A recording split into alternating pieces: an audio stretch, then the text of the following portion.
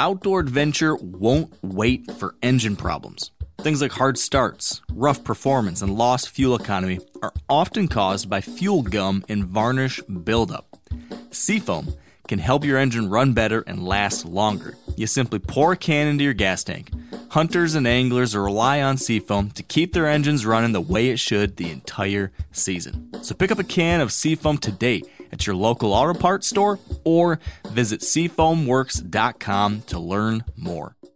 There's nothing like snook hook sets at dawn or catching a tarpon in the moonlight. Find your next fishing trip made easy on fishingbooker.com and experience the magic of the Sunshine State or any other destination on your fishing bucket list. Book a blue water adventure in search of sailfish or go snapper fishing with the kids. With over 6,000 captains and trips to choose from, planning your next one just got a whole lot easier. Download the Fishing Booker app on the Google Play or App Store or visit them online at fishingbooker.com to book your trip today.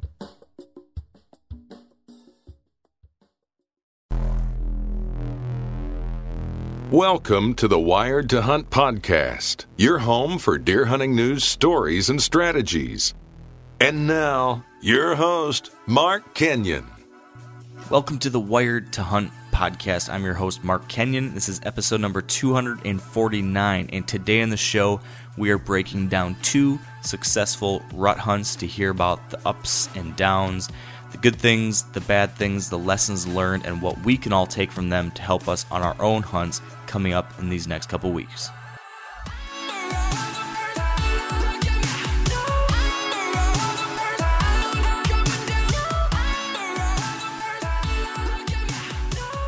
All right, welcome to the Wired to Hunt podcast brought to you by onX. And today on the show, we have got myself, we have got Dan Nine Fingers Johnson, we got my buddy Ross Haas, and we were supposed to have our friend Corey, but he's right now playing hard to get. He's not responding to our phone call. So Corey may or may not be with us at a later point in this episode. But the basic reason why this crew is here today is because we want to talk about rut hunting success stories. Because Dan, you've got a success story, don't you? Yeah, I'm pretty happy in a way how everything turned out. Yes. And Ross, you've got a success story, don't you? Yeah, I got done pretty quick this year, which was great. But I'm kind of wishing I could spend a little more time in stand with the buck take. Yeah, it's kind of ridiculous how quickly you started and ended your season. Yeah, I don't know. I don't think I'll ever do that again. Honestly. Oh man. and I've got a very interesting set of rut stories too that I want to talk about. I don't have the happy ending yet, but I still think it's possible. So I figured that could be our game plan. We can walk through our hunts that happened over this past week. We all have some pretty interesting things that happened, and I think we can learn some things from those things too. So pull some lessons learned out of each one of these success stories, understanding what the setup that worked for you guys, understanding how you went about it, why you think you're successful. I'm thinking that should be a good way to kind of help some other people get prepared for their upcoming rut hunts as we move into that second week of November. So Dan, I gotta go to you first because you have been playing the suspense card so heavily over the last couple days on your Instagram story. Like, you just made people wait and wait and wait. People just want to know the details. So can you just walk us through your rutcation and how the hell this all happened? Man, I tell you what, it's been an absolute emotional roller coaster without sounding dumb. I mean, that's what it's been. I mean, here's the very short story. Shot a buck, took me 2 days to find him, had tons of blood. It started raining, lost the blood, and went back the next day after 10 hours of looking for him. 2 of those hours were gritting in pouring rain. And then the next day I go back to where I lost last blood with another guy, and he's laying right there. Wow. Well, it just blew my mind. The last 24 hours or 48 hours has been a blur. Can we get the non-short story though? I mean, if we're gonna get just the short story, the podcast is gonna be super short today. Right. So, I mean, what do you want me? What do you want to talk about? The details of the strategy? Well, let's first hear like what how your rutcation went leading up to this. What you're thinking, how those first few hunts went, and then let's deep dive into that specific day. What the strategy was leading into it, why you set up there, and then what actually happened. Let's do that.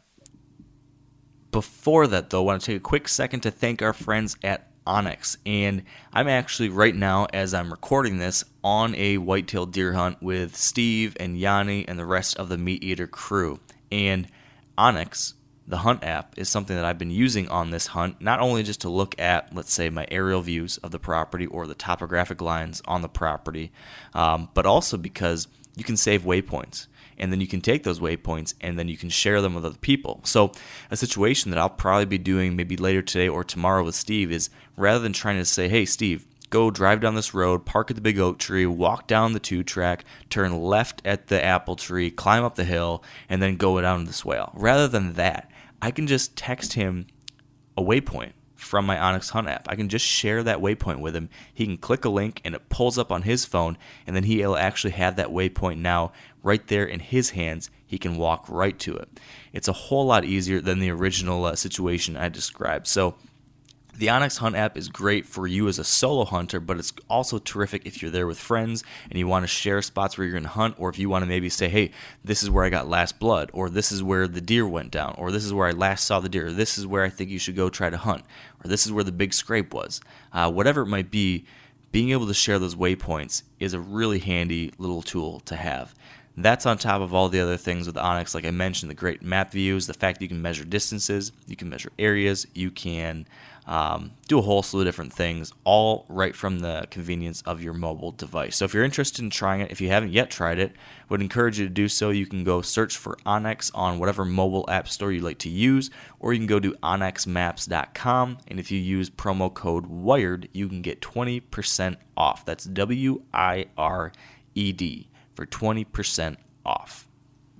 Yeah, okay. So day one of my rutcation was this past Friday, and I went into a pinch point, not really knowing what to expect because, like I mentioned on earlier podcasts, earlier this month or late October, I had nothing on trail camera that even excited me.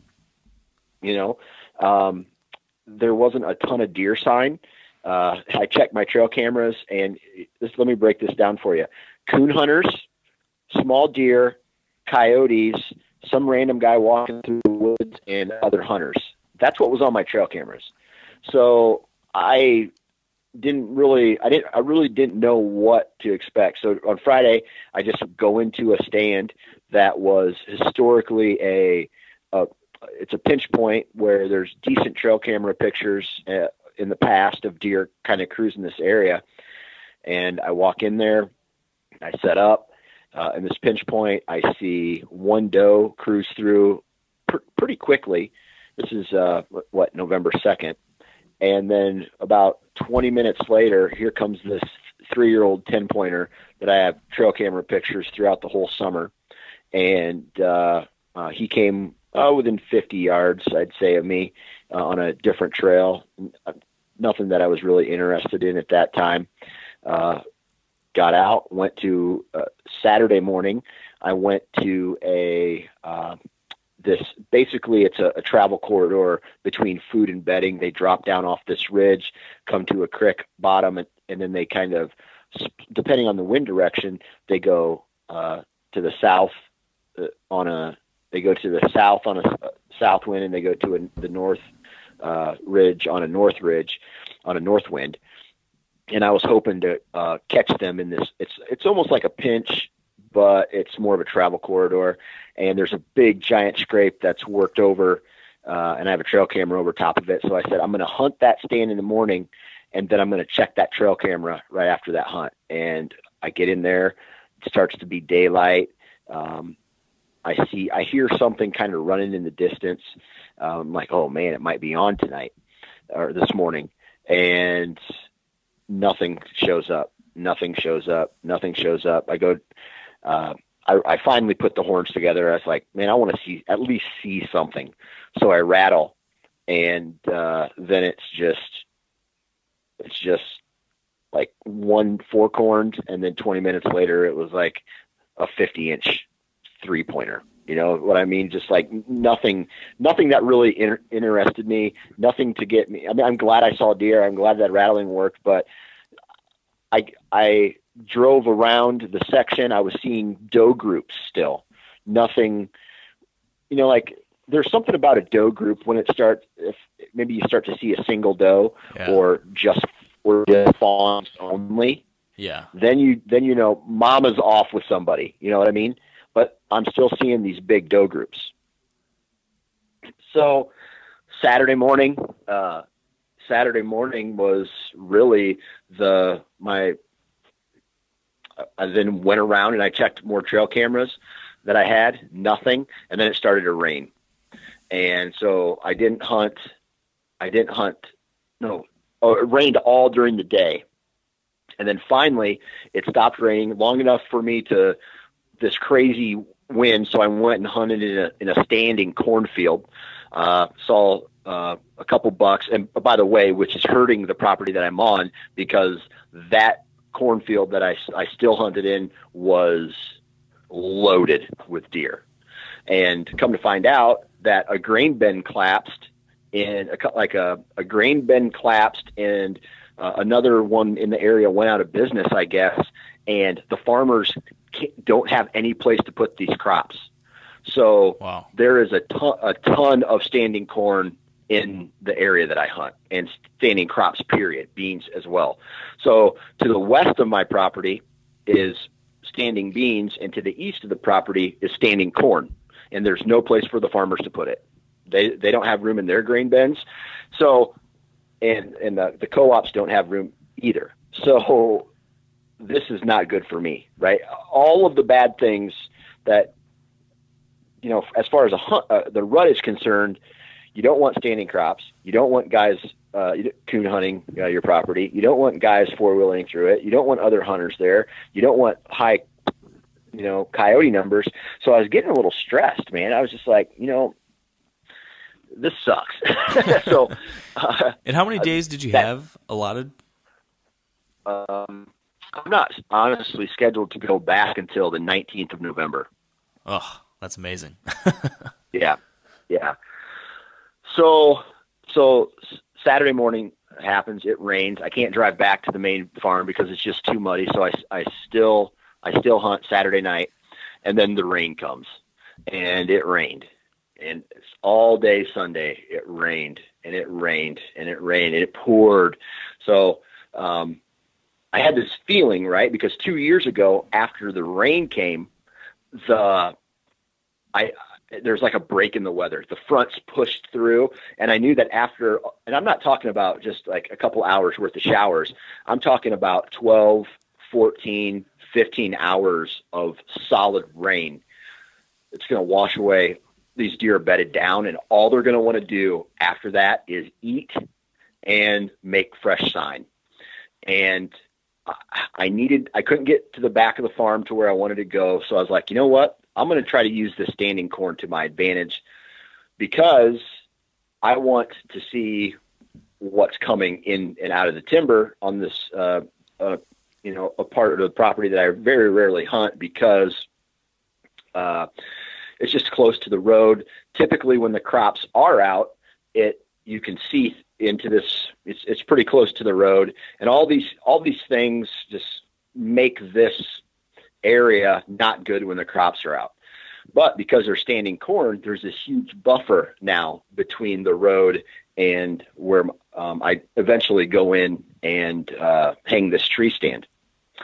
So do you want me to get into the actual hunt now? Yeah, let's dive into it. Okay, so here's how this works, right? Imagine a corn, like a cornfield, and it's just a big square. Now and then of that square, it's made up of 4 similar equal squares, and the top left corner of that square is drainage off this field, and it's full of thorns and brush and just nastiness that the deer, it's so thick, the deer don't even go in there in bed because they can't. It's just so many thorns and whatnot. And past that into the timber, it's like there's an old road that was there 50, 60, however many years ago, that the farmers would use maybe when this was all pasture, long time ago. And it's like maybe enough for a four-wheeler now. And the deer like to go through there. They cut the corner and they kind of cross the drainage because the road is there. It's like, I don't even want to call it a road. It's basically a terrain feature, if this makes sense, on the opposite side of this really nasty thicket that nothing lives in. That connects to the south to a fence line that runs on the west side of this cornfield. And as you know, and everybody knows, sunlight on a fence row that's bordering a timber, it's really thick, from maybe the field edge to, 20 yards into the timber. And what that does is it creates an edge on the inside of the timber. So you have a field edge, and then you have this, like, it's not impassable. There's trails that run through it, but it's really thick. And then outside of that, where the timber starts to open up, there's trails that run along that, and there was a rub and an old scrape. Right, the scrape was old because it was rain. I don't want to say old. I want to say it wasn't used. Who knows how fresh the last time it was used, because it had rained so much. And I had a southwest wind, so that wind was blowing into the thicket, and that terrain feature was just on the outside of that thicket. So my thought process here was, I'm going to set up in a tree to where I can look down this ridge that leads up to the cornfield, and the draw, the lower part. So if something comes up over the next draw or comes up the draw or comes from the next ridge, they're going to loop around, and they're going to use this terrain feature, because they may not want to go into the cornfield yet. And sure enough, man, like, this is when it gets, so I set up, and from a strategy standpoint, a lot of people like to hunt scrapes on field edges. I would have never seen this deer if I was hunting a field edge. He was not interested in coming out to eat. He wasn't interested in, he was on a mission. And so I get set up, I text our buddy Ben Harshine. Yeah. And the text message says, I have a good feeling about tonight. Sent that at 3:14 or something like that. Sitting down, it's overcast. It's like one of those days where you don't know why it's not raining, because the clouds above you make it look like it should be raining. So it's dark. I mean, it's just real dark, and it starts to rain again then. So I'm like, oh man, I don't want to get wet. So I stand up, I turn around, I face the tree, and I start to put on my rain jacket. I have one sleeve in my rain jacket, and I hear a twig break behind me. And I'm like, man, there's no squirrels out right now because everything's wet. It's raining. I look behind me. He's at 20 yards looking right at my tree. Ugh. And I look at him, and I instantly know who it is. Let's go back to March. Remember, I had that really good day of shed hunting, and I found like 9 sheds in 40 minutes, all in this grass area of this field. Yeah. The biggest one that I found was this buck, and he was last year. He was an mainframe 8 he had really good mass, mainframe 8 with a little crab claw out front, and this year his left side with a crab claw blew up, and the crazy part was, I didn't have I didn't have hardly any pictures of him. I was always thinking about this buck because the shed sits right next to my computer. It's one that I pick up and hold all the time and, fiddle with. And so I honestly thought that day, Sunday night, if I'm going to see this buck, it's going to be, it's probably going to be tonight. And I don't know what it was, Mark. Do you ever get a feeling like, man, something's going to happen tonight? Like, sometimes they happen and sometimes they don't, but this particular buck was on my mind, and it's almost like I visualized him into existence. It was crazy. It was crazy. So anyway, back to the story, right? Now we know who this buck is. I identify him easily because now that crab claw is a huge crab claw. He's like this massive side, and he's walking. I can hear him walking right towards my tree.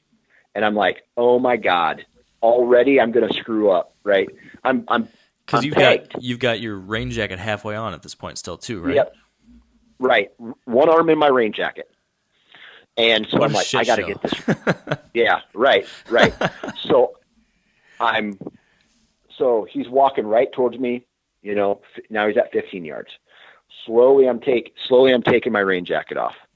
I flip the seat of my lone wolf up, and it's one of those thicker seats. So I actually have a shelf, like a very small surface area where I lay my jacket down. And now I'm facing the tree, my bow holder's to my right, and I don't know if this deer is going to go left or right, because when he does go pick a direction to go, I have to make a move.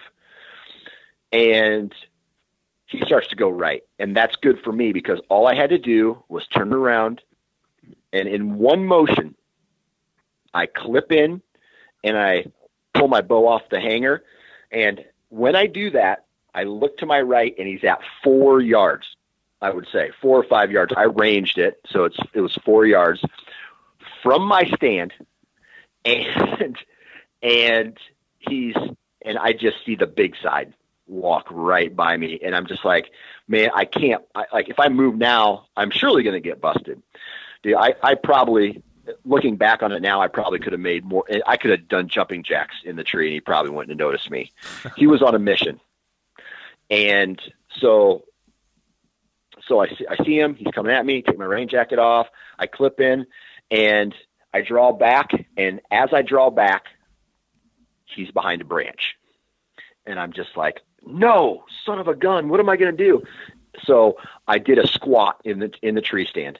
So all I'm that legwork over from elk season paid off. Right, paid off. Right. So I'm squatting down, and my peep sight's not lining up. So I had to pull my head back, realign, get my kisser button in, get set up, and there he is. He's hard quartering away, and I'm like, oh, I got an opening. I settle my pin, and I'm not carried away, right? I'm not like, I don't feel like I have buck fever at this point, right? I identified the buck. I had to make sure that everything was ready. I took a breath, couldn't get set, backed up, took another breath, went in, did my, I put my kisser button on my lip. I put my string on my nose, check, anchored, release. And you hear that, I don't know, like you're punching meat, right? It's just a hard, good sounding connect. He mule kicks, and then he takes a hard right turn, and he runs 2 steps, and he disappears behind a pine tree. And that was the last time I saw him. He went, I put my binos up. I couldn't see where he went, nothing. And I'm just like, oh no, oh my God, I just shot one of my hitless bucks, right? And with that mule kick, I was very confident in that shot, right? I was aiming for somewhere right between the I don't know, like the back rib and the front shoulder, which on a hard quartering shot's a very small target. You know what I mean? Yeah. And did you actually, like, where did you really aim at that? Because I know in the past, you and me both have had situations where we, it just happens so fast. And were you able to slow down the moment and be like actively choose exactly where you aim, pick that little spot, or was it still a little bit of a blur, blackout, kind of like it has been? I tell you what, it was clearer than any other time. That's awesome. Right. Good. So I was clear. Now, for those of everybody who, follows me on Instagram, that's not how it ended. Right. But so I called my buddy Ryan and I'm like, dude, I just hit this buck, blah, blah, blah, blah, blah. We start talking over scenarios, right? He was hard quartering towards. We start talking about, okay, what if the arrow went here? Hard quartering away, right? Yeah, hard quartering away, Yeah, right? yeah. I'm like, there's a part of me that there's this gut feeling, the initial feeling that you get when you release the arrow and it connects with a deer. My gut feeling initially was dead deer. He's done. He's done. And I had a good feeling. I saw the mule kick. He took off running like deer do when they get shot by arrows. And I was very confident. I called my wife, called my buddy, Ryan. We went over scenarios. And I waited 45 minutes in the tree. I said to myself, okay, man, go down, check in the site of impact, look for the arrow. And that's what you're going to do. You're going to slow down. You're going to take all the proper steps. I tear down all my stuff out of the tree. I set it down at the base of the tree, walk over, white hair. And I'm like, oh boy, because white hair means belly, means inside leg, means a whole bunch of things that are not a good shot. Right. And so there's no blood at impact. I do kind of a 10-yard. I said, I'm going to look for blood for 10 more yards, because in the past I've had deer double lungs even where they don't start leaking until they get a bound or two out. Yeah. So I'm like, okay, well, I'm going to look for 10 more yards. If I don't find deer, I'm backing out the entire night. I don't care. This buck is big enough to where, and old enough and a hitless buck, I'm going to give him as much time to die as he needs. And I back out. And if you've ever waited 24 hours for a deer, you know that that's when the doubt starts to creep in, right? That's when all these crazy things start to, like all the craziness starts to happen, and your mind starts playing tricks on you. And you're like, dude, you shot that deer in the neck.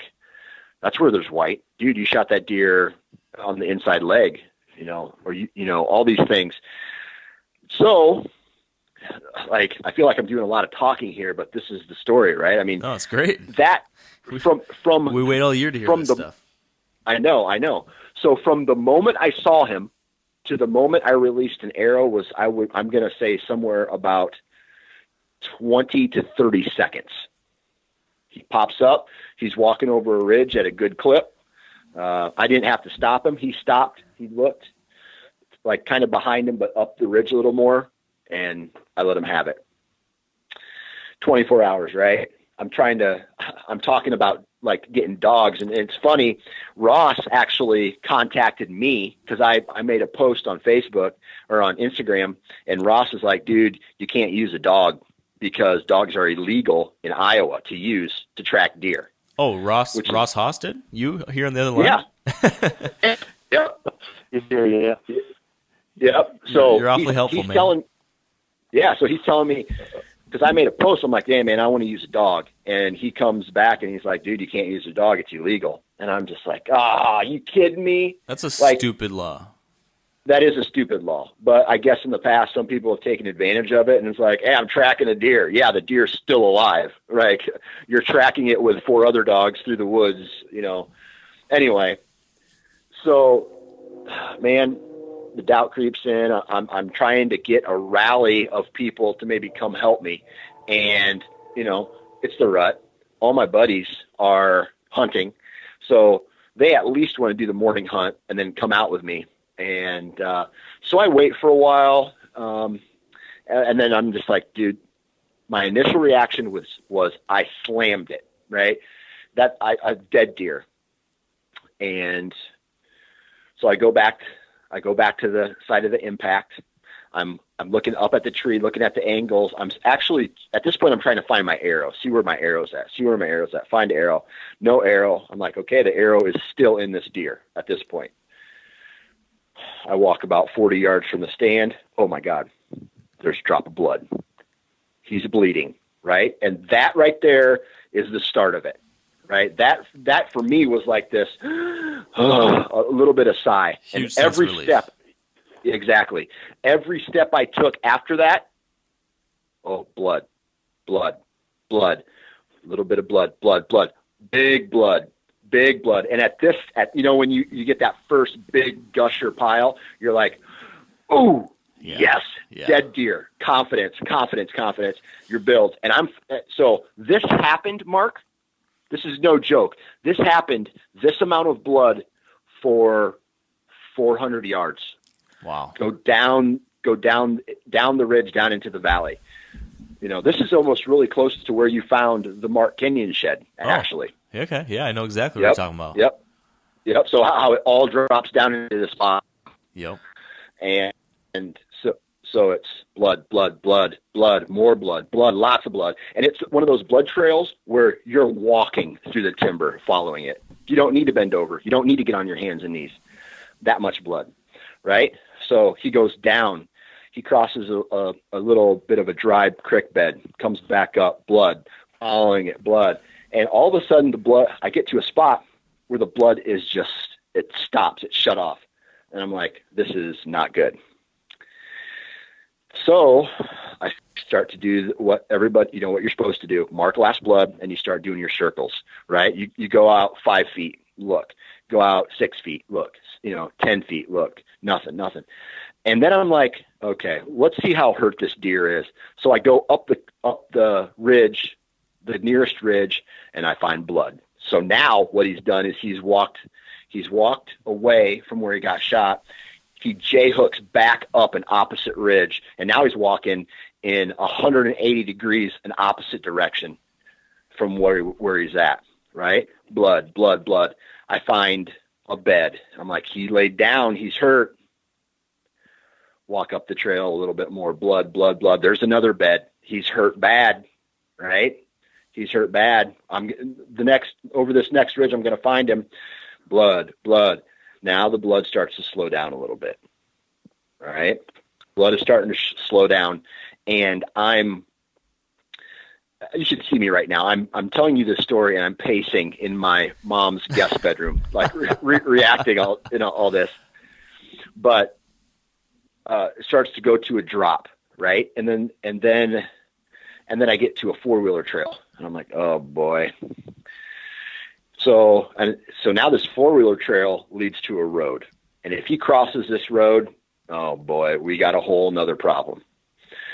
So at this time, I'm up top. I call my buddy, another buddy. He's actually going to help me. He gets out of the tree. He comes help me look for this deer.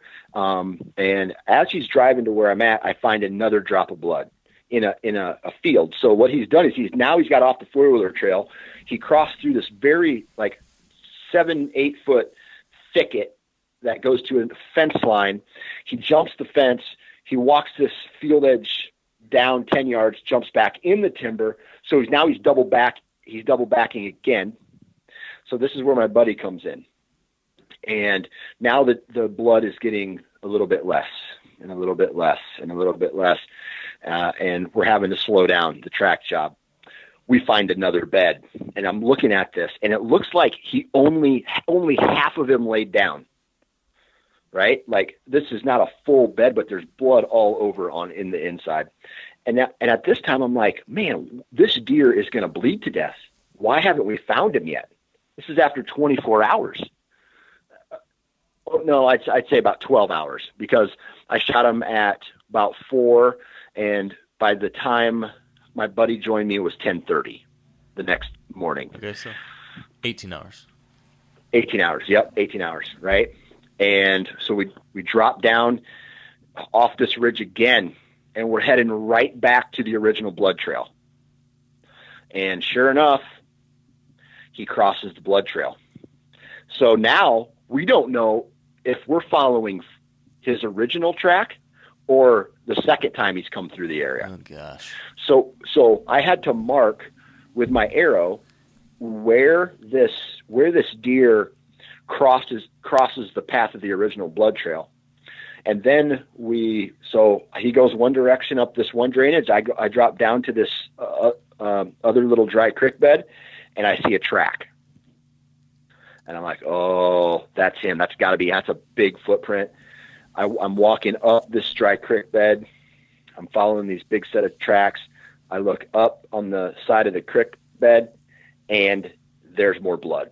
He popped up out of this creek bed, and he's now back on dry land, or he's back on land. And as he did that, he started to bleed again. Blood, blood, blood, blood, blood, blood, blood. Stop. Blood starts going uphill. And I'm not talking a little bit of incline.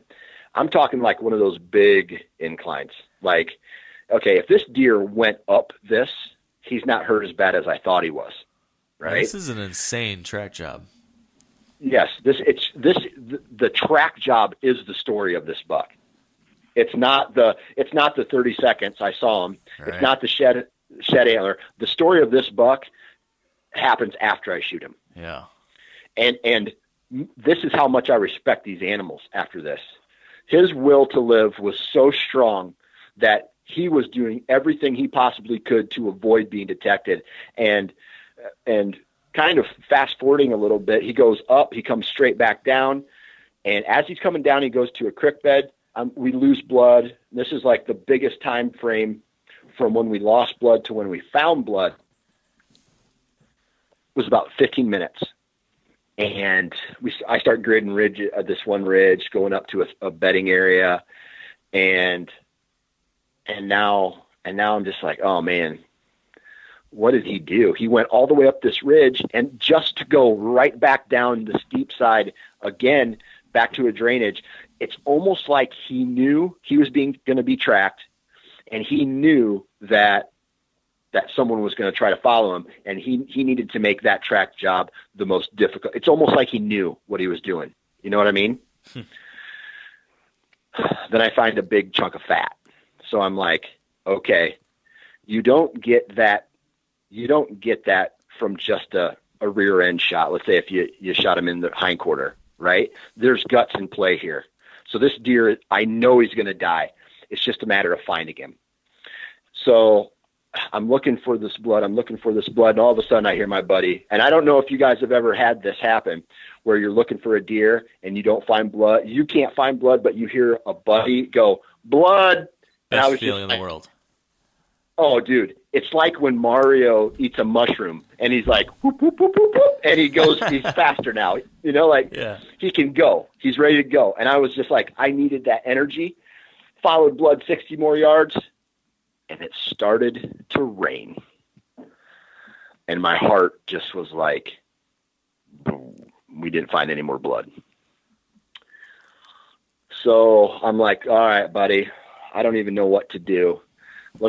I wanted to help my buddy out. He gave up his afternoon hunt for me. I took him to a local diner. We ate lunch, and we parted our ways. I came back out to the farm, and I started gritting ridges in the pouring rain. It's just pouring. I'm going through the thickest, nastiest stuff I could find, and I'm just like, I have to, I was on a mission. Like, I had blinders on. All I wanted to do was find this deer. Yep. And then it started getting dark, and every second more doubt creeped in, and more doubt creeped in, and more doubt creeped in. And I was getting frustrated. I was angry at myself. I don't know. There's all these emotions that were going through. I just shot one of the biggest bucks I've ever drew back on, right? This is probably the third biggest deer I've ever drew back on. And he's a 5-year-old. I have history with him. All these things. And now the doubt's creeping in like, dude, you just wounded him. He's going to get eaten alive by coyotes. It's like you have this little voice in your head calling you a dipshit. Yeah. You know what I mean? So I go home and have a couple glasses of whiskey. You know what I mean? Like just to calm down. And I didn't sleep that very good that night again.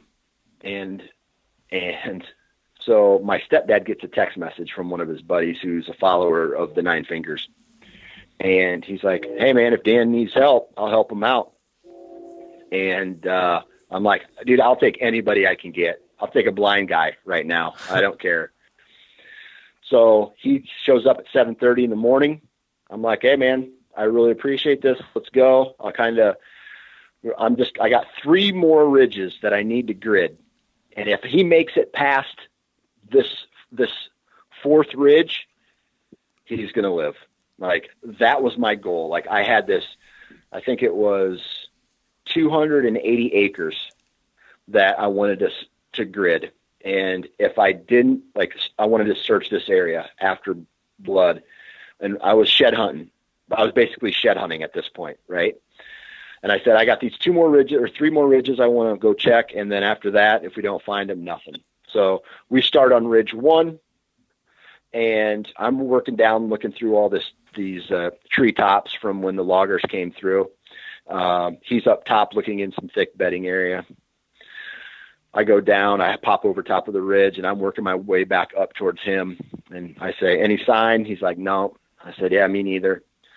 I look at him and I say, "All right, how about I take you down to where we lost last blood, and I will, and what I'm going to do is that way you'll be able to see the lay of the land better.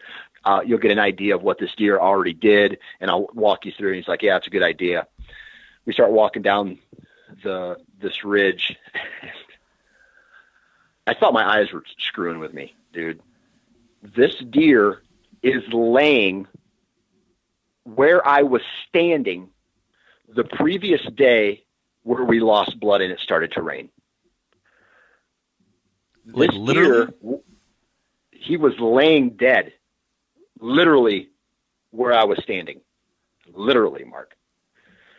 This deer didn't die on that next day. He died after I left the timber that day. So he was still alive at some point for 30 hours or so after I shot him. Jeez. And he was, dude, I know what this deer was doing, man. He was in a position to where he was wounded bad. He knew he needed to find a good wind, good bedding, and he watched me come off that ridge on that blood trail the next morning. I bet he was watching us from some position. He was watching us track him. And as we left that final day, that of all days, my birthday, I didn't find him. He came back into the area. He didn't want to cross the road. He probably didn't know that area. He didn't want to go to the south. He felt comfortable in this area. So he was okay with making loops because he was able to see us, hear us, smell us coming through the timber. And he was always one ridge ahead of us. And I lost my mind, dude. I just got emotional, right? I was like, "Are you kidding me? This is crazy. I can't believe," like I was like acting like a little kid. Like, I don't know. It's the greatest feeling in the world, dude. I've lost 2 deer in my day that were giants, right? Shipwreck and then another booner that didn't pan out. And luckily those 2 deer were alive. And the whole time I'm thinking about this is one of those moments where you're happy you found him, but at the same time, dude, this deer suffered. This wasn't a clean kill. This wasn't the kind of kill that we hope for. This is one of those kills that nobody talks about. This is the kind of kill that the deer probably could barely lay down because the arrow was still in him. You know, the violence of hunting kind of came out. You know what I mean? Yeah, the very unfortunate, yes, occasional reality of it. Yeah. Yeah, the reality was that this deer did not go out easy. And that made me enjoy this moment in a different way. because although I am glad that I found this deer and I was able to recover him, and he's going to go on my wall, and I'm going to be able to share this story with my children and all the people who ask me. At the same time, I didn't accomplish a goal, and that's to make a quick, clean kill on an animal.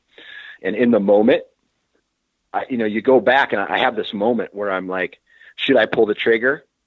And the killer in me, because we kill animals, right? The predator in me said, do it. And I did it. And I killed the animal. I got him, but it's not the way I wanted it to be. Mm-hmm. So as equally as happy, I don't even know how to say this. I'm equally happy on two sides. One, I'm happy that I found the deer. I'm equally unhappy that how he died. Yeah. And I'm unhappy that I'm not going to be able to use the meat.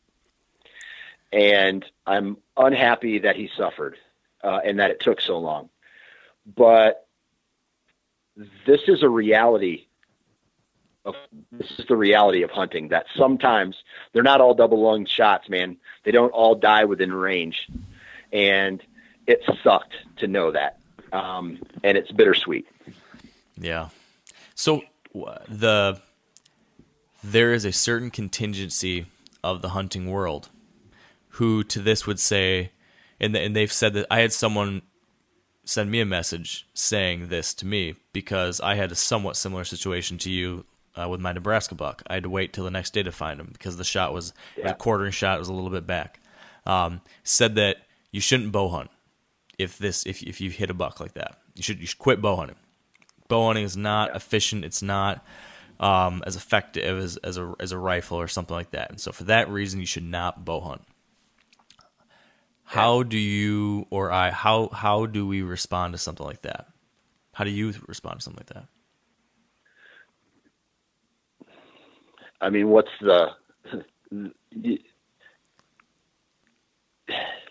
if you told me, Dan, you couldn't bow hunt anymore, you might as well take my arms. Yeah. Oh, I don't know, man. That's, if someone told me, I don't know why I'm getting emotional, man. It's part of me. It's my definition. Yeah. Yeah, I hear you, man. I understand what you're feeling. And I think if and I imagine similar to kind of the thoughts and feelings I had after the Nebraska hunt, it's one of those things that what you went through, what happened, right? There's nothing you can do now to change what happened, right? What happened. Right. But what you can do is while we do understand, and I said this just last week, that as a bow hunter, you're never going to be perfect. No matter what you do, there's just so many things that happen that are outside of your control. But you can always strive to be more perfect, right? So I imagine that you, just like I, trying to find ways, how can I keep it getting better? How can I try to minimize the potential for errors again in the future? That's all we can do as a bow hunter is constantly striving to improve, to get better, to become more effective. But and here's what I'll say. I've never loved nature more. This is the debate internally that I love nature. I love animals. It goes hand in hand. But as a bow hunter, I honor this animal by killing it. And that's hard for some people to digest. It's that ultimate paradox.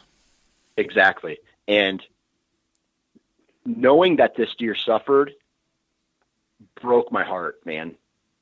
But at the same time, I'm okay.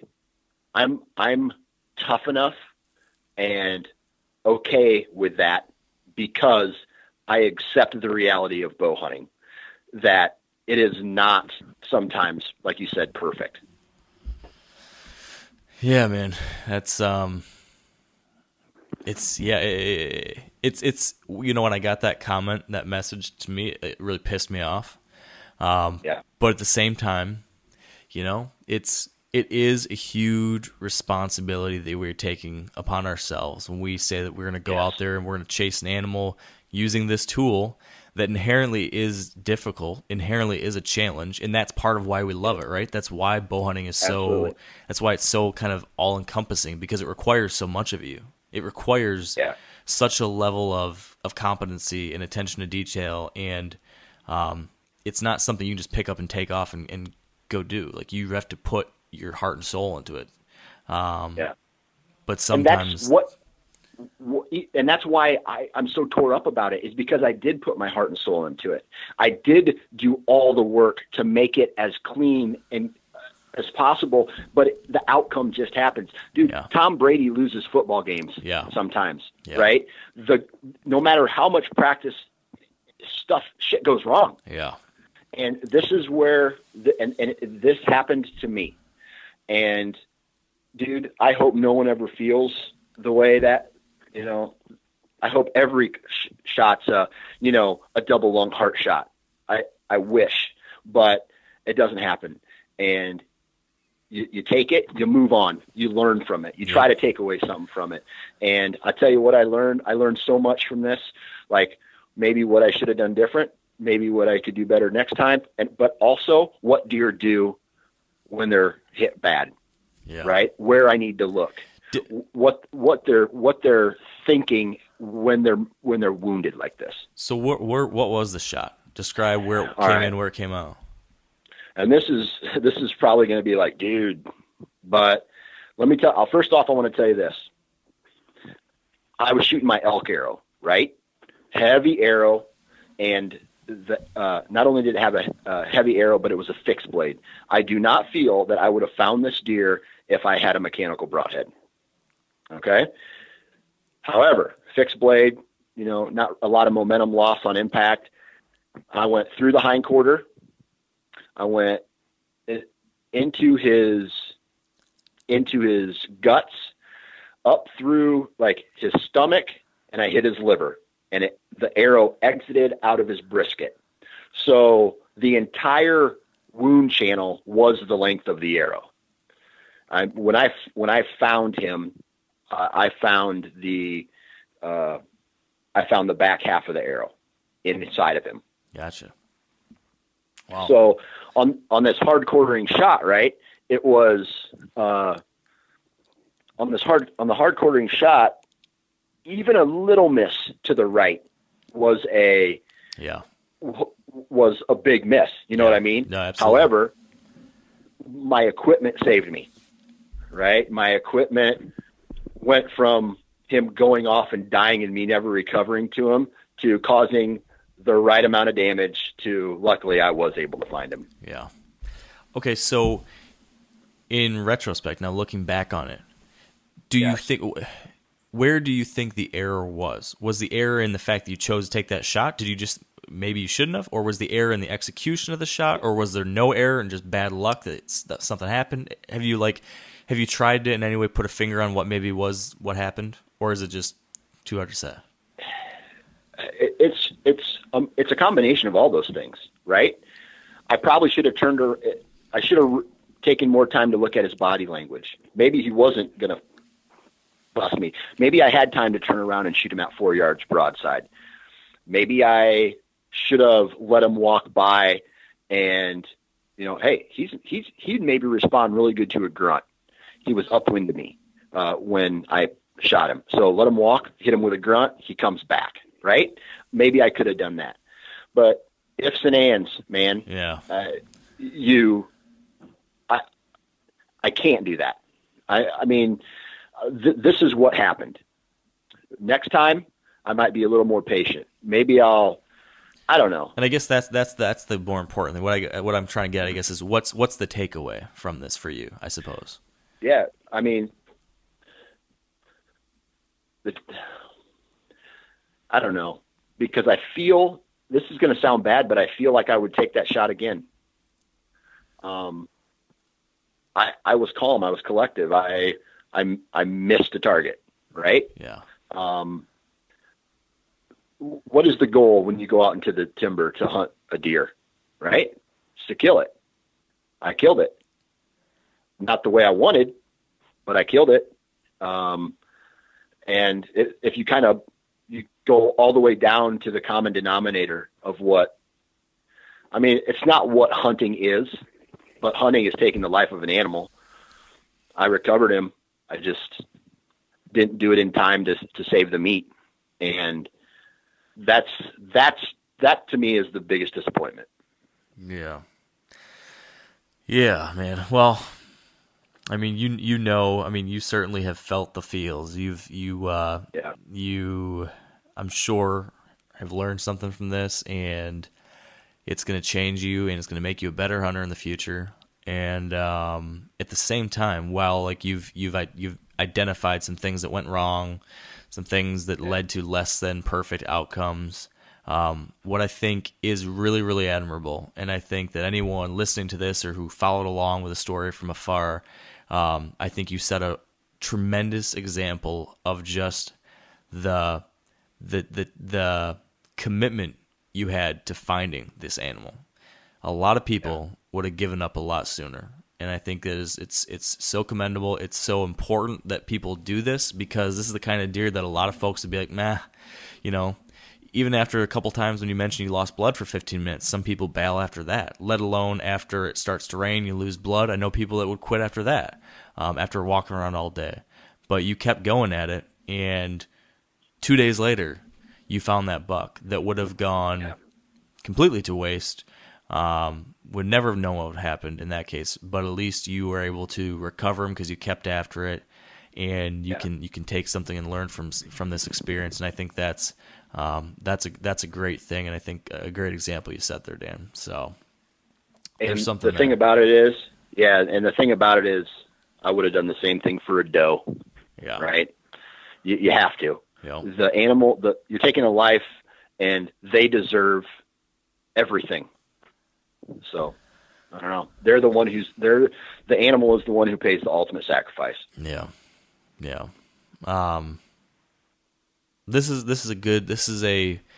a really great, even though there's a lot of unfortunate elements to what happened, which you've already, you've talked about. It is a powerful learning experience, I think, that everyone listening can kind of take from this, that I think is a helpful thing for people. Because I know many times in the past when you or I have had some stories that didn't go quite as perfect, sometimes those are the most helpful for other people, because they need to know that, sometimes these things do happen, and it's not okay, in that we don't want it to happen. You don't want it to happen again, but sometimes bad things happen despite all the work and effort and time, and you need to. There's something to be said about understanding that, yes, these things happen. We can move on from it. We can get better from it. And I think you honestly sharing this story is a great thing for people. So I appreciate that, Dan. Ross, you've been really quiet over there. What do you have any questions or thoughts on all this with Dan? Because I know you've kind of had some kind of similar experiences over your years too, right? Oh yeah, I've had a lot of, situations that kind of played out the same way, but I think the only way you get better at it is just by, you can practice all you want and try to make it like automatic, but you got to shoot deer to get better at it. You know what I mean? Yeah. Amen. And so, like, one of the things I was thinking about when Dan was talking is like, if anybody hasn't shot a lot of deer, and then they're kind of like our buddy Peter is kind of having that trouble where they're a little nervous to shoot deer. Shooting deer is just, you're going to get better if you shoot more deer. So I'd focus on shooting a lot of does, eating a lot of does, and getting better at that, so that, when a big buck gets in front of you, you can make it count. I know I've had a couple mix-ups and a couple bad shots, and I've lost a couple deer. Sometimes just because I probably just got a little buck fever. Another time maybe misjudge yardage, but it's really hard to mimic those situations, like on a range and just shooting at targets. So just getting yourself in those situations and shooting deer will make you a better hunter. So don't beat yourself up too bad over, bad shots or losing deer, because it's going to happen to everybody, and it's going to make it better over the long run. But I know it's made me a better hunter. I've become more conscious of all my weaknesses and what I have to work on. But I know I did struggle with that in the past. Yeah. And to your point, I know I what's that? No, go ahead, Ross. I was just going to say, like, I do a good job getting myself in front of deer, but the moment of truth has always been a little bit of a struggle for me. But just, yeah, it's all those mess ups. Just they make you better over the long run. You can't beat yourself up over it. You're going to be a better hunter because of all those situations. Yeah. And you can keep it in perspective, and you can, you want to feel bad for the deer, and you want to respect the deer and everything, but it is part of it. And ultimately, we're out there to kill deer. So there's some bad things that can happen, but don't beat yourself up too bad, Yeah. You do everything you can to minimize the chances of those things. You work as hard as you possibly can, and then sometimes you accept the realities that aren't always perfect, and you grow from it. But you make a really good point. Yeah, it's a horrible thing. I've lost a lot of sleep over some of those deer. It's a terrible feeling, and you feel horrible for the deer, and you feel just terrible about the situation, and you feel terrible about the YouTube but comments. You grow from it. Yeah, right. Yeah, I pretty much put Wired to Hunt on the map. I'm sorry, Ross. Is that too soon to start throwing you under the bus with that one? Yeah, right. Oh man, that was a rough one. That was a rough one. No, he was 32 yards, and I thought he was 25. That was the whole problem with that. And I could have beat myself up for so long, but it's just the way it goes. And next time I'm going to make sure that I don't make that mistake. And that's the thing. I'm sure that next time you're in a situation like that, Ross, you're better suited to handle. And Dan, next time you're in a situation like this where it's a fast moment, you got a heavily quartering away deer, you'll better know how to handle that situation. Same thing like for me when I've got a buck coming in right towards me and then he opens up a little bit. I think my issue with that Nebraska deer is very similar to your situation, except for yours was you thought you were going to lose your shot opportunity because he was quartering away, and mine was quartering too sharply, and I was worried I was going to lose my shot opportunity. So I probably should have waited one more beat, and I didn't. And these are learning experiences. So some of the things I've learned too over time is like you said, you evolve as a hunter. Like initially, you start off. You just feel like you got to shoot deer. You got to shoot deer, and deer's there. You got to shoot it. And then eventually, as you evolve, you start shooting deer, and you don't really have to shoot deer anymore. And so when you get in those situations where you got to make a quick shot or you got to make a tough shot, you can just wait for something better. But when you're younger, you seem to you go through that phase where you want to just shoot, and take the first shot, take a quick shot. You don't really think it through. But I think that's just part of growing. We all get there at different points in our hunting careers, but I think eventually you get to a point where you don't even have to take those shots if they're not going to be 100%. Right, and that takes a lot of self-control to know when you can't take those shots. Because to your point, there's a lot of pressure too when it's in the window, when it's in range. There's a lot of pressure on you. With all the time and energy that's gone into trying to get to this one moment, I certainly have found myself in that situation where I look back on something and I'm like, man, maybe I shouldn't have even taken the shot. But in that moment, it's like, got to get the shot. That takes a lot of probably maturity and experience and some hard lessons learned along the way, probably to for each of us at different points in our lives to get to that point where there is a deer in range and you just know that it's not the right opportunity. That's not easy. It's easier said than done. Absolutely. Dan, I know you probably have to leave here pretty soon, right? Yep. Real fast, do you have a second to just share? One last thing I wanted to know is just we focus a lot on what happened after the shot, but is there anything about your setup or anything that you think led to you actually getting that opportunity? Like, why do you think you got the shot at this buck? I got the shot at this buck. This is going to sound crazy. I'm almost 100%. I'm 99% sure he walked through my wind stream my downwind scent stream to get to me. So that terrain feature that I mentioned earlier, my wind was just cutting that, right? And he came from that direction. I think the wind shifted. I think he walked through it at some point, which it probably shouldn't have played out like that. You know, there's a chance he could have busted me. But what I'm getting at is that's how aggressive I was with the wind that night. Was, hey man, there's a chance if this isn't going to work, if this deer comes in a little too far to one direction, he could bust me. And that's how aggressive I played the wind. That's how aggressive I play my stand location setup. Right? I mean, your goal is to always make the deer feel like they are 100% confident in their path. And you're there to you're there to just, you know, you're there to surprise them. Mm-hmm. And that was the only deer I saw. He was the only deer I saw that night. And what was he doing? Was he just cruising this kind of ridge system deal, you think? Yeah. Yep. I think he came out of his bed on the next ridge over at the end of it. I think he walked down that first ridge, dropped down into that terrain feature, and was just going to scent check the ridge that I was on, and then drop down into another one and cross the road and go into a cornfield. So he wasn't there to eat. He wasn't there to make sign. He was there to straight up, you know, he was looking for does. Yeah. Interesting. Well, that's a heck of a buck, man. That's one of your biggest bucks, or your biggest buck ever, right? Yep. If I was to ever score him, I'm sure the score would be bigger than anything I've ever had. So that is a beautiful deer. It's a well-deserved deer, and man, I'm happy for you. Glad that you ended up finding him. Yeah, I appreciate it, man. Now you got some work to do. I do.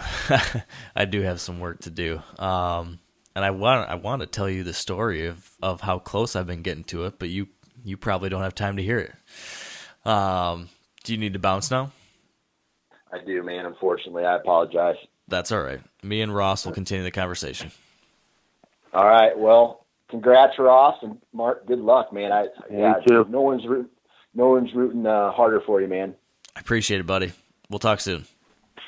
All right, before we move on to stories from Ross, let's take a quick second to thank our partners at Whitetail Properties, and Spencer will take it from here. This week with Whitetail Properties, we are joined by Ben Harshine, a land specialist out of Iowa, and Ben is going to be talking to us about using aerial maps for hunting the rut.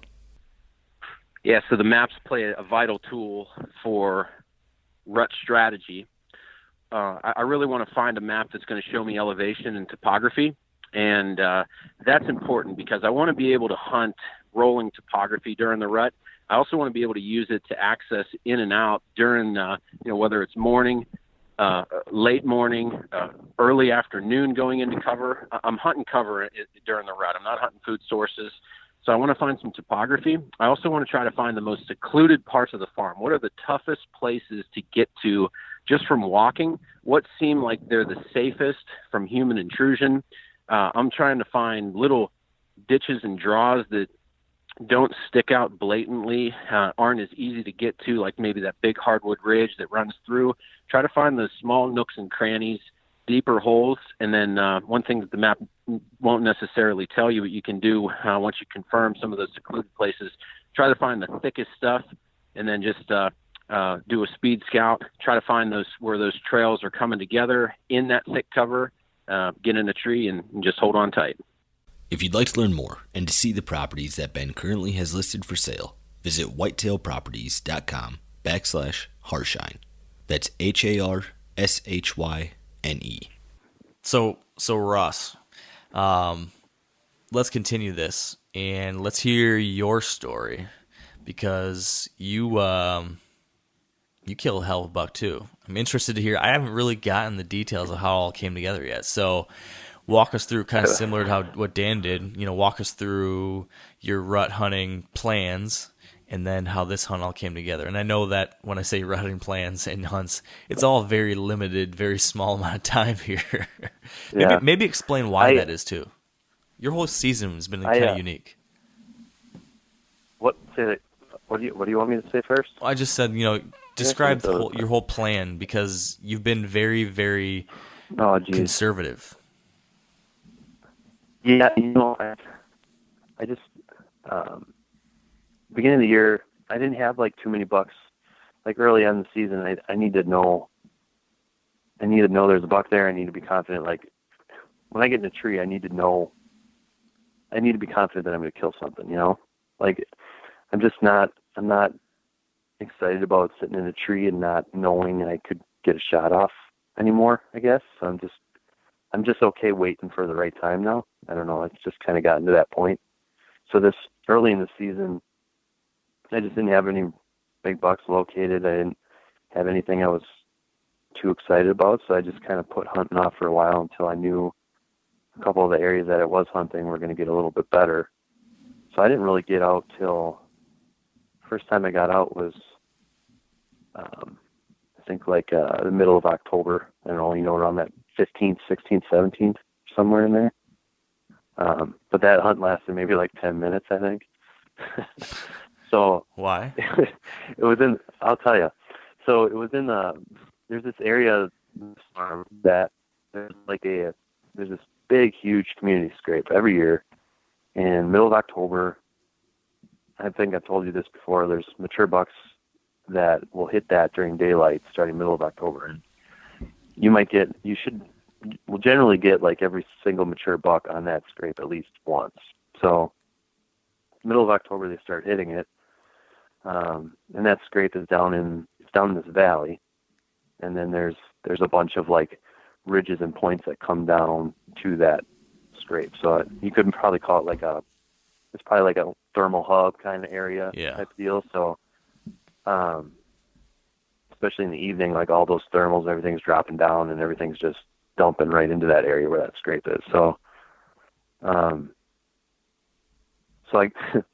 so that first day, it was a kind of like, I know exactly what my problem is, and I've always tried to hunt that scrape specifically, and I've screwed myself so many times because you just can't hunt it. And tried to think of so many different ways to be able to hunt the wind and to be able to get in there and not have deer smell you or not have your wind swirl and all this.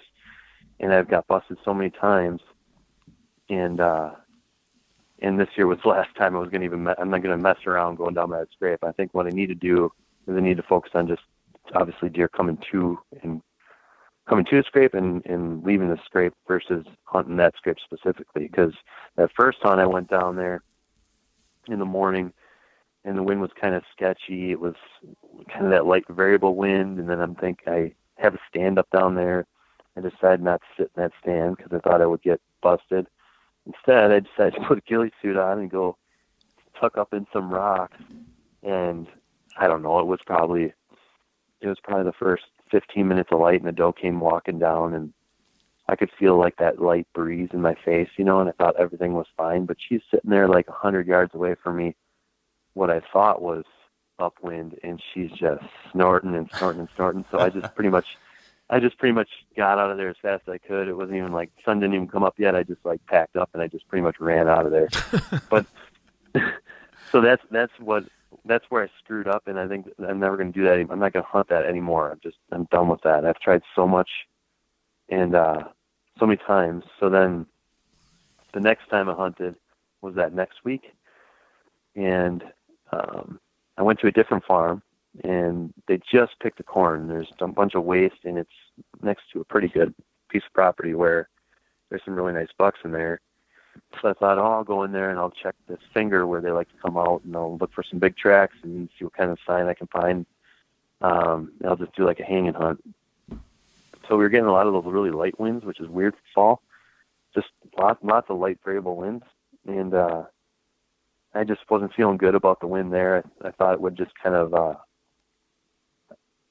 I didn't think it would be in my favor. It was the right direction, but it's the way the currents probably would have been, and thermals and all that stuff, I think it would have just dumped right down into where the deer were coming from. So I bailed on that, And then I wanted to hunt that scrape again, given the time of year, because this is the 27th now. And I knew, okay, I'm not going down by the scrape. So instead I got up on one of the ridges. I don't know, it's probably about 150 yards from the scrape, but it overlooks that valley. So in this position, at least I can have the wind a little bit more consistent, but I can actually see what's going on down there. I can observe, and then it's also on the inside corner where I can catch some movement. So there's doe bedding down the point, down all those little ridge points on the bluffs overlooking a creek, all kind of within a few hundred yards of this scrape. So I'm sitting there off this one corner, and right away I had like a dink come through, and then maybe a couple does, and then all of a sudden a nice 8-pointer comes up that valley, and he's just like bird dog, and he's got his nose to the ground, and pretty nice buck, but not one I wanted to shoot, probably like a 3-year-old. Nice buck. And then he kind of went off, and I thought, oh, maybe it'll be a pretty decent night. He kind of came from the scrape, so I'm assuming he hit it. And then later on, he kind of came back through, and I was like, oh, that's kind of cool. He's really working. And then as light faded, as light started to fade, you could hear that like unmistakable, like walking of a mature buck. You know, when you hear like a doe walk through the woods, and you can hear just like that crunch, crunch, crunch. But when a buck walks and he's walking with purpose, it's just like unmistakable. Yeah, there's a different you weight. You know what I'm talking about, right? Yeah. I mean, it's almost like he's making the ground shake. You know, like you think the ground's shaking. It feels like that, and it's a way away. You know, you just know he's just walking with purpose, and he's coming down. And he's coming down in the valley, and I'm like, I just said to myself, man, that's a good one. I just knew that that's got to be a big one. And all of a sudden he pops out, and I see him, and I'm looking at him and and of course I forgot my binoculars, which kind of, I hate that when I haven't, so I couldn't tell what the heck he was, because it's kind of like that sun setting, kind of getting a little less light, the trees hard to tell, you know, it's so hard to judge rack size when you get to that point. So I'm looking at him, and I can see right away I can see his body, just like, oh man, this buck is huge.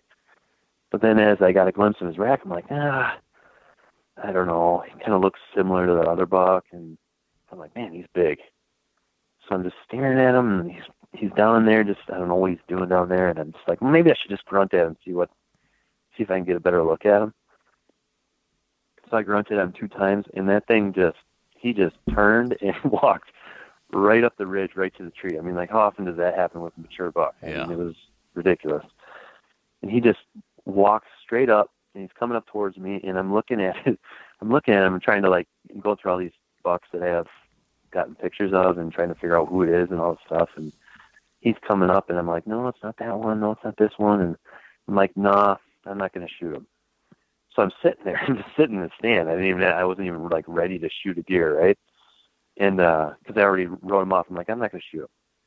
And the next thing you know, that buck is standing like 6 yards in front of me, broadside, and I'm looking at him like, oh my God, that thing is huge. And his body, not his rack as much, you know. I'm like, oh my God, that thing is huge. I can just. The next thing you know, I wish I could like hear your inner voice through this whole thing as you were sitting there thinking through this, because I can just imagine like the neurotic Ross Hausman in the back of your mind going crazy in this moment. Dude, it was crazy. It just caught me off guard. I was like, no, I'm not gonna shoot him. And he's there. I'm like, I'm gonna shoot him. and there's so many things that went through my brain processed it so fast. It was like next thing you know, I just let an arrow fly, and then I shot. You know, like. But what happened is he's standing there. I could just see that big like square nose, a big Roman nose, and I mean just huge head on him and big body. And then at that point, like, I didn't even think about rack or anything like that, because my goal for the year was just like, I want to shoot a mature deer, or I want to shoot I want to shoot like 150 or bigger, or like a big mature buck, you know. This year I really wanted to hold out for something big, and just try eating my tag for once. Instead, you're not good at that. Shooting this buck because he was so colossal. What's that? I said you're not good at that. I know I'm not. This thing was huge. I feel like And then, I feel like every single year you always say, "All right, I'm going to hold out for a really big one," and then it gets to be like November 1st or 2nd or somewhere in there, and you start stressing out because you haven't killed something yet, and then like the first decent buck that comes by, you shoot. That is how I've progressed, but now I'm actually getting there, Mark. I'm getting there. I'm getting to the point where I can even take this time. Yeah, you didn't even wait till November though. No, I know. I'm really kicking myself now that I'm done. But he just stood there, and I didn't have my. He's sitting right in front of me, like he's standing right in front of me broadside, and I'm sitting just facing him. So it's like the most awkward position to try to draw and shoot right there. So I waited for him. He took a couple steps, and then I just kind of tried to do that little bit of slight turn when I was sitting to get in position to draw. And he just got a little spooky because it was so calm, like you could hear anything, and it was just so calm. And he just did that, like where he gets alarmed and they spin and they take off the run. So next thing you know, I'm drawing as he's doing that, and I just mouth grunted at him. And the second craziest thing this buck did was he not only did he come straight to the tree from a grunt call, but he stopped when I mouth grunted at him when he was taking off running. He stopped. Wow. And then that's when I shot him. So then I hit him right away. The shot, I was like, oh, it was like good hit. And you're watching him, and he's taking off, and you're just waiting for him to tip over. He got down to the bottom, and then he just stopped. And then he walked. And then I couldn't see him anymore, and I didn't hear a crash or anything. So then I was like, well, what the heck? What's the deal? I thought I hit him good, and then like Dan was talking, you start thinking about doubting yourself, thinking about all the other things that could have happened, and I was like, well, maybe I hit him in the liver, and I hit him back a little too far. So I'm just like, you know what? I'm just gonna let him go, and I'm just gonna come in the morning and find him. And so long story short, I had a sleepless night. I think I slept like 45 minutes. Oh man! And then you're up, you're checking your phone. It's like 11 o'clock. Dang it! And then you're sleeping another 30 minutes. You check your phone. It's 1 o'clock. And next thing you know, I'm up at like 3 in the morning drinking coffee, waiting for light. and so I buzz out there in the morning, and I get there right at first light, and I went to climb up the stand to get kind of like an idea, okay, where I hit him and then where he ran to again, so I could pick out some spots of where I last saw him. And as I was climbing the tree, I could see him laying down there. So he tipped over right away down there. I just kind of got a little apprehensive when I saw him stop and walk a little bit, but turns out I did double lung him. It was no big deal. And he was laying down there, and he's my biggest, fattest buck I've ever shot by a long shot. How old do you think he is? So it's I don't know for sure. He's one of those bucks where I had pictures of him over the years, but I just never really paid too much attention to him, and he never really had a gigantic rack. And it stayed about the same size. So then I had pictures of him, and I just got rid of the pictures. I never saved them. And then he just showed up within that last week. And then it wasn't until after I got up to him that I recognized him. And he probably stayed about the same, that same 130-inch frame size the last several years. So if I had to guess, I would say I would guess him at 6 or more, but I'm not sure. Wow, that's pretty awesome. I was thinking about getting the teeth. Yeah, I know. That's why I shot him. But man, it's a bummer. I really want to be out sitting in the stand, so I'm gonna have to fill some doe tags and enjoy watching some of the bucks from the stand. Yeah. So what did he end up weighing? I don't know, Mark, because it's so stupid. I never weighed him. You get into that mode where you just gut them and you clean them up, and then you're cutting them up, and then next thing you know, you didn't even weigh them. Yeah. But I have no idea. Shot bucks at that 200-pound mark quite a bit, but this one was significantly larger. And one of my buddies, he cuts up a lot of deer, or has cut up a tremendous amount of deer, and he thought he would probably dress maybe 240 just by a picture. So I don't know if that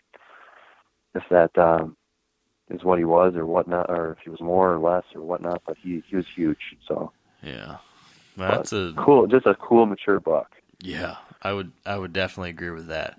And what do you think when you're looking back on that? You know, why did that work out the way it worked out? Was there something about, like, why was the location you were in, or any other decision you made the right one?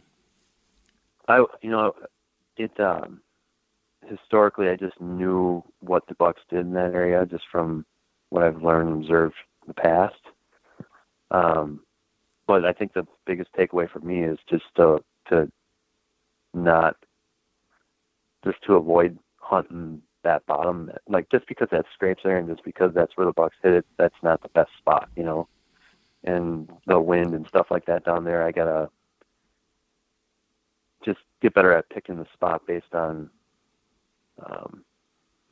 hunting the wind a little bit better with those kinds of areas. Yeah. It's one of those things where you just, like, you see the bucks there all the time, you get pictures of the bucks there all the time, you know they're there, so that's where you want to hunt, but it's not the smartest thing in the world. Right. If you can't hunt there without deer knowing that you're there, there's no point. Yeah. And I could, and for the last several years, I've been trying to figure out and, like, testing wind and throwing milkweed and, trying different spots, and I can't make it happen, but that's the reason why they love it down there, you know? Right. Yeah. So I think, kind of reassessing, like, hunting those areas where they come and go to that scrape is what I'm going to have to do more so, get away from it a little bit. But it's a great spot. Now, your wife, you don't have an archery tag now because it's filled, but your wife can still hunt. Do you have, does she have a game plan for how she's going to try to kill a rutting buck? Anything that you guys have up your sleeves for the next few days or week? Yeah, but she's planning on going out in the morning. As long as my son sleeps through the night, I think she'll be going out in the morning, and not really too much of a game plan. Just your typical, like, rut hunts, like hunting doe bedding areas and just those pinch points to and from them, pretty much. Yeah. Not nothing too crazy that way. No rocket science with it. Pretty much just sitting spots where does frequent and where bucks come to and from. So. Now, are you going to be upset if she kills Tran, one of the bucks that you've been keeping tabs on for a long time? No, not at all. Tran was kind of Jason Tran he's pretty much similar to the buck I shot. He's just got that goofy rack, and he's ancient too. Man, that buck is just he's kind of like one of those bucks where he's just going downhill. That's what he looks like, and his antlers are all funky this year and stuff. But I'd be super excited if she got a shot at him. He's just a huge mature buck, and probably a good one to.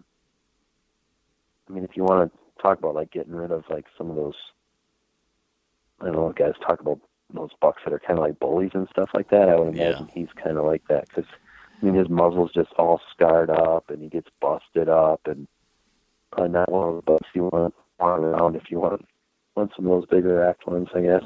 Right. The young up and comers get all scared off by him, probably. Yeah, exactly. Probably like what Holyfield does on your place, or what he used to do. Yeah, true. I don't think that's happening anymore. But that's all right. We're ready for closure, Mark. Yeah, I think there needs to be closure. But I'm actually thinking, now that we talk through your stuff, talk through Dan's stuff, I've rethought through my thoughts for this podcast. I think I'm going to hold off on my Michigan story until next time, because I feel like to tell this story today would be too much of a beginning and middle of the story, and there's not a satisfactory ending. I think that if we wait till the next podcast, though, I might have a good ending for my story. I still think I can have a good ending. Do you think I might be able to have a good ending? Because you know what's happening, Ross. Yeah, I think so. Well, what's the deal now? You're in Western Michigan till how long? A few more days. I'm on a brief hiatus because of some stuff with the Meat Eater crew, but I will have time to get back after this buck. But then when does shotgun start or gun season start for Michigan? Isn't that the following weekend too? Then? Yeah, November 15th. So, yeah, that will throw a curveball into things. But I'll have a handful of days still with a bow, and then I am going to go out and hunt during gun season, too, this year, which I usually don't do. But I think I will this year, yeah. What's your thought process on that? Well, I just think that, well, number one, I usually go up to our Northern Michigan deer camp, and this year, just because of my dad's schedule, we can't go up for the first 3 days.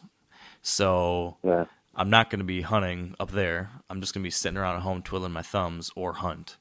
And I've done the gun season sanctuary, for many years now. But I don't know. Maybe it's time to just try hunting it. Hunting is smart, but maybe, I'm not so much of a purist that I'm 100% opposed to shooting a deer with a firearm. I'm okay with that. So why not? Why not try it once? See what happens. Who knows? Maybe this farm that I usually don't hunt during gun season, if I'd hunted the last 3 years, maybe I would have killed Holyfield or whatever. Yeah. So with this new deer, maybe I'd like to kill him with a bow. Hopefully that just happens beforehand. But if not, I might give this a shot. So, but I think do you think he? I know like a lot of people.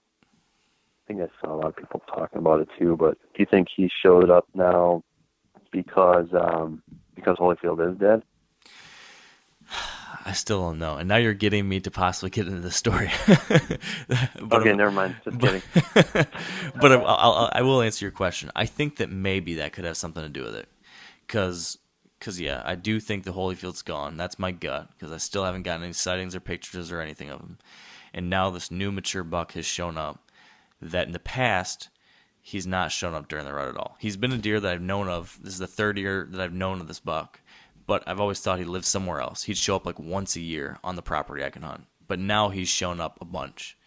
And my best guess is that, it's probably because Holyfield's not around. I mean, it seems like too much of a coincidence that all of a sudden his behavior would change so much. And it also happens to be the first year that Holyfield's not here in the last 3 years, Mm-hmm. So, I don't know. But it's been an interesting cat and mouse game. You know about it, Ross. Yes. And I will share the full story, I guess, next time around, hopefully with a better ending. And if nothing else, there'll at least be a lesson learned. That's what I always try to at least make myself feel better with, by saying I learned something. So, we'll see. But anything... Well, make sure you, when you talk about the story, make sure you go over all the details to all the hunts. I think it'll be great to add all that in there. Yeah, you're talking about the bail blind story, aren't you? Yes, I am. Yeah. Don't leave that out because that's great stuff. You're right. I got to make sure that Dan's on the podcast, though, because that's a story that Dan really needs to hear. So that's how we're going to end this one. We will end this one by promising that I will tell you the bail blind story. And I will tell you no more until the next time Dan joins us on the show to discuss this buck I've been hunting and some crazy things that have happened, and hopefully a happy ending to that story. So Ross, thanks for joining. Thanks for sharing. Your pre-rut / early rut action story, and we'll have more soon. And I am running late to get to the stand here for my November 8th. I think it is today, my November 9th hunt. So I'm running late on getting this podcast out. I'm running late to get to the tree stand, and there are bucks moving, so we just need to get this thing out there. So with that said, I just want to thank you for tuning in. I want to wish you all the luck in the world. Shoot straight, have a great time hunting during the rut, and stay wired to hunt.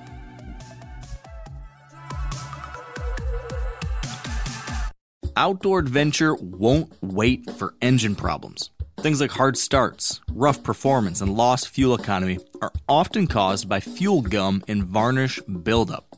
Seafoam can help your engine run better and last longer. You simply pour a can into your gas tank. Hunters and anglers rely on Seafoam to keep their engines running the way it should the entire season. So pick up a can of Seafoam today at your local auto parts store or visit seafoamworks.com to learn more. I'm sure a lot of you guys remember the old ceremonial hunting tradition of eating the heart out of the first animal you kill. Meat from those organs are among the most nutrient-rich foods on the planet.